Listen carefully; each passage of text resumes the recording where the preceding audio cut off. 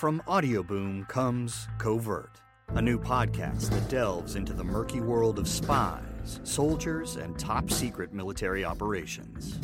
I'm Jamie Rennell, and together we'll discover the real stories of history's greatest classified missions, told by the operatives, soldiers, and journalists who experienced it firsthand. Follow Covert on Spotify, or subscribe now on Apple Podcasts, Stitcher, or wherever you find your favorite shows. 15 seconds. Guidance is internal. 10, 9. Ignition sequence start. Space Nuts. 5, 4, 3, 2. 1, 2, 3, 4, 5, 5, 4, 3, 2, 1. Space Nuts. Astronauts report it feels good. Hello again, my name's Andrew Dunkley, and with me from the Australian Astronomical Observatory is Fred Watson, and together we are the Space Nuts. Hello, Fred.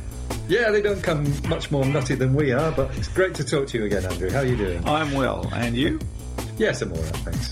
Still That's alive. Good. Now, something that's really got people stirred up at the moment is the possibility that there is a ninth humongous planet in our solar system. Now, we probably need to clarify a few things. We always thought there was a ninth planet called Pluto.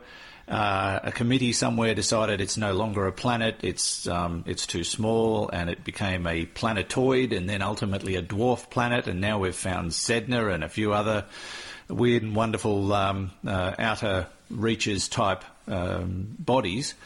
But this one sounds like it may qualify. They're referring to it as Planet 9.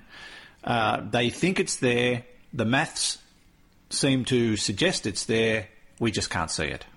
Not yet, but I think we will do. It's a really interesting story. As you say, it comes sort of on the heels of Pluto's change of status. That I think I probably told you before, when Pluto was classified as a dwarf planet back in 2006, I saw this lovely headline that accused the uber nerds of dumping Pluto because it's the committee of the International Astronomical Union. They weren't just nerds, they were uber nerds.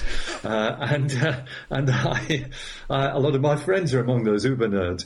Look, it was the right decision in terms of Pluto's status, because for 30 years we've known that Pluto is probably just a large member of this icy or belt of icy asteroids that sits way out in the depths of the solar system beyond the orbit of Neptune. We usually call them Kuiper belt objects, named after a man called Gerard P. Kuiper, who postulated their existence back in the 1950s.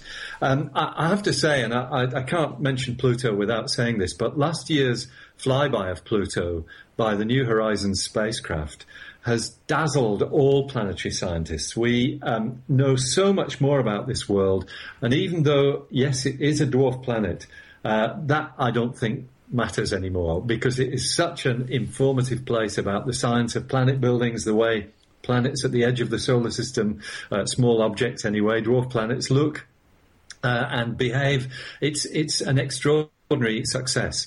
But it's that cluster of objects which are similar to Pluto but generally smaller that is really the nub of this story, because there are a whole number of these Kuiper belt objects, often in very elongated orbits. We know of something like 1,000 of them now. It's quite a large number. And that's enough that people who study these things can look at them from a statistical perspective.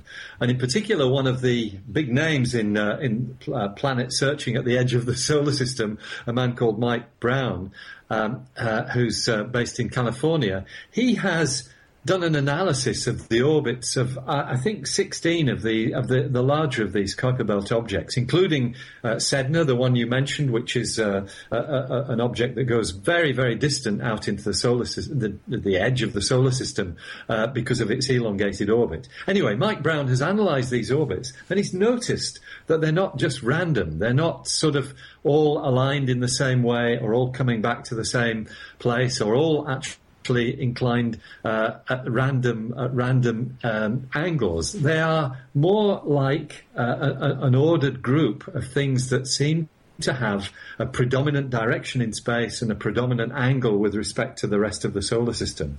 And that sort of thing doesn't happen by accident. What Mike Brown and his colleagues have done is analysed these, and they've postulated that the only way you can explain these orbital alignments is by having another planet in the solar system. And it's not just a dwarf planet. This thing is a rather big. It's probably 3 times the diameter of the Earth and 10 times the Earth's mass. So would it be a rocky planet, or are we talking gas?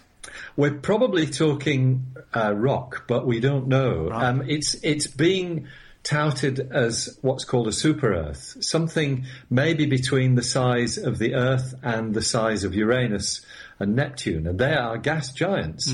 So they've probably got a rocky core with a gassy envelope. So it may have that sort of structure, but we don't know.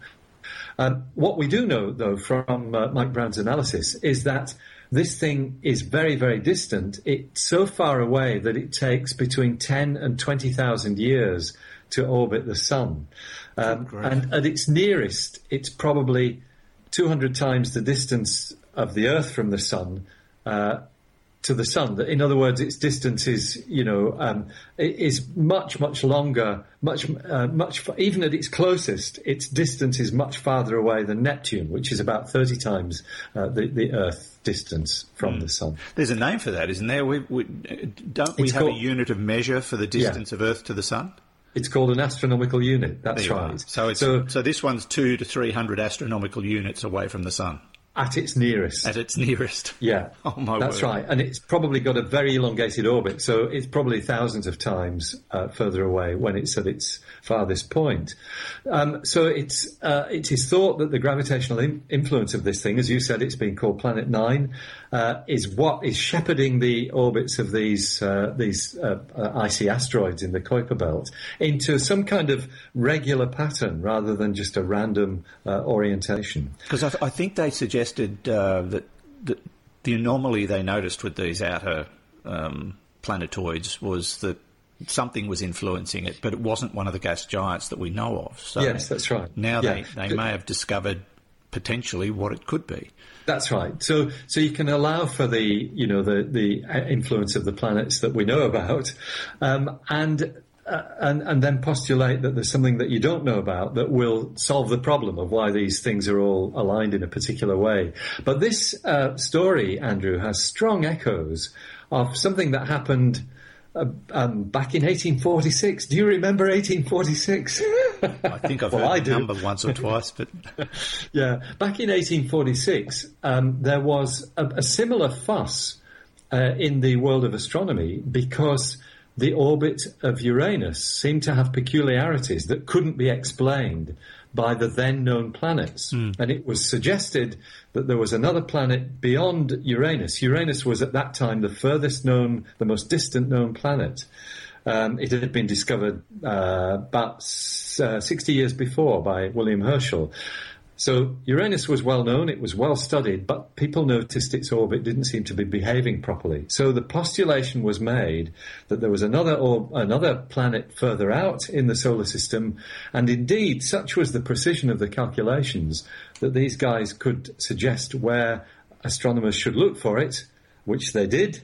And in 1846, it was discovered, and we now call it the planet Neptune. Yeah. So that's how Neptune was found. It was predicted in exactly the same way as these guys in California have predicted the existence of Planet 9. So we should consider that there's, 90 percentile plus chance, or are we talking absolutes?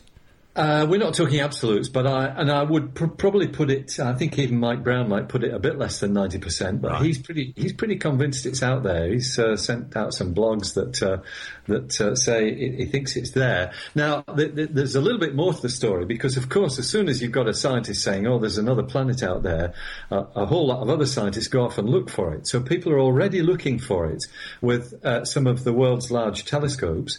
One of the problems is that the place where you expect it to be at the moment is slap bang in the middle of the Milky Way, which of course is not just this gossamer band of light across the sky. When you turn the telescope on it, it's just riddled with stars.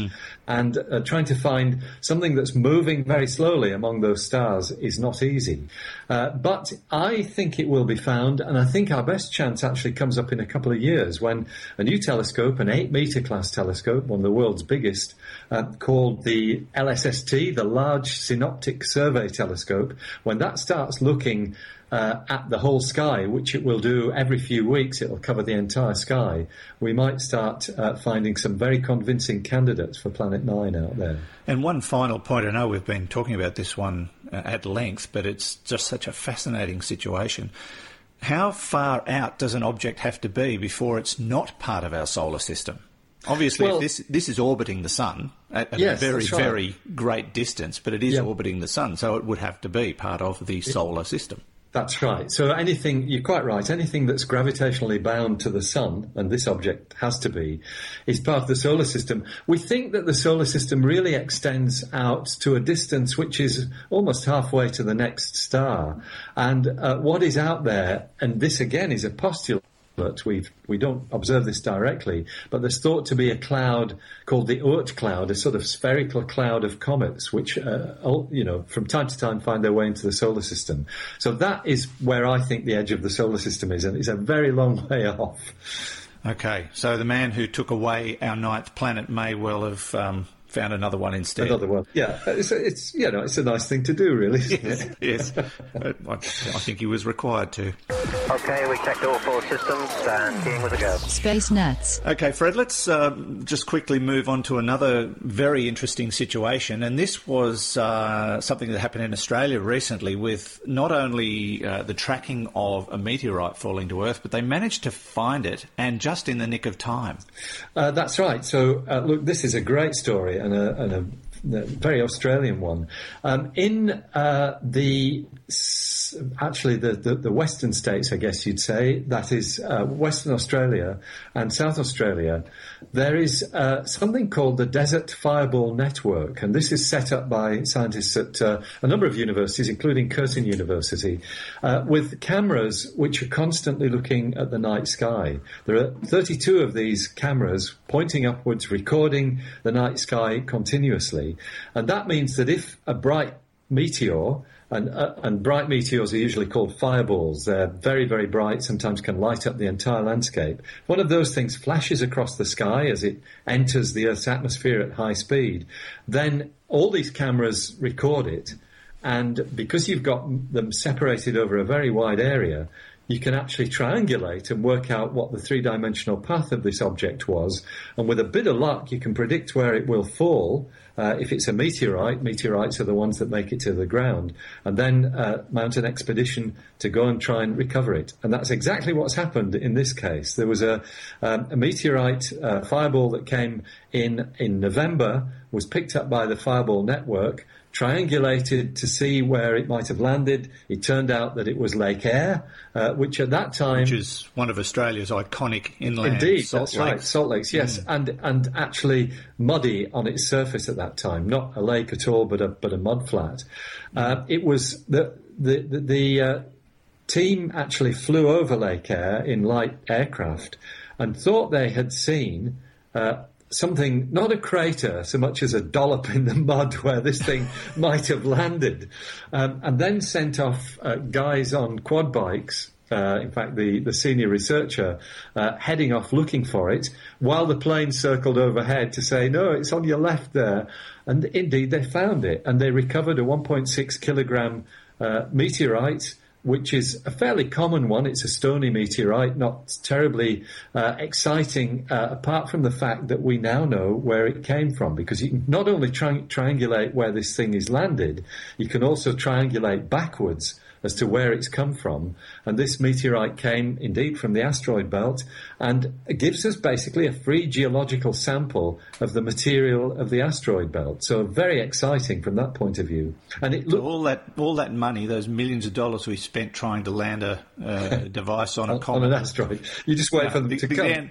The answer just fell into our backyard. It does, but it's fallen into the backyard with a lot of care. These cameras they are relatively cheap, actually. When you're talking about millions of dollars, this process probably, all told, the whole facility costs less than, I don't know, $50,000 or something like that. Really remarkable stuff, maybe a little bit more, but small money by the standards of space exploration. So a great way to explore the inner solar system. Fascinating. And occasionally we do get people filming these things falling to Earth, but they're very, very difficult to find. Yes, they are. So they've done really well to locate this one. And, of course, a few years ago, maybe not that long ago, we certainly saw evidence of being able to, the effect of these things with that one that came down over Russia. The Chelyabinsk event, that's right, yes, which, once again, because people captured this on their dashboard cameras, everybody has a dashboard camera in Russia, and they captured many different images of the same thing and were able to triangulate back both forward and back. They found the meteorite and they know where it came from. Yeah, amazing stuff. All right, Fred, nice to talk to you again, and we will catch up again very, very soon on the Space Nuts. I love it. Space Nuts rock. Thanks a lot, Andrew. And don't forget, you can follow us on Facebook and Twitter. Space Nuts. You've been listening to the Space Nuts podcast. Mission complete, Houston. Subscribe to the full podcast on iTunes, Audio Boom, and Stitcher, or your favourite podcast distributor. This has been another quality podcast production from Bytes.com. Welcome to Mafia, a new podcast telling stories of America's criminal underworld. Gotti assumed the position of head of the Gambino family. And using the name Donnie Brasco, I was able to infiltrate the Bonanno crime family in New York City. Bugsy Siegel is an American mob legend. One man changed the whole texture and landscape of crime in America. Listen to Mafia every Wednesday on Apple Podcasts or wherever you get your favorite shows.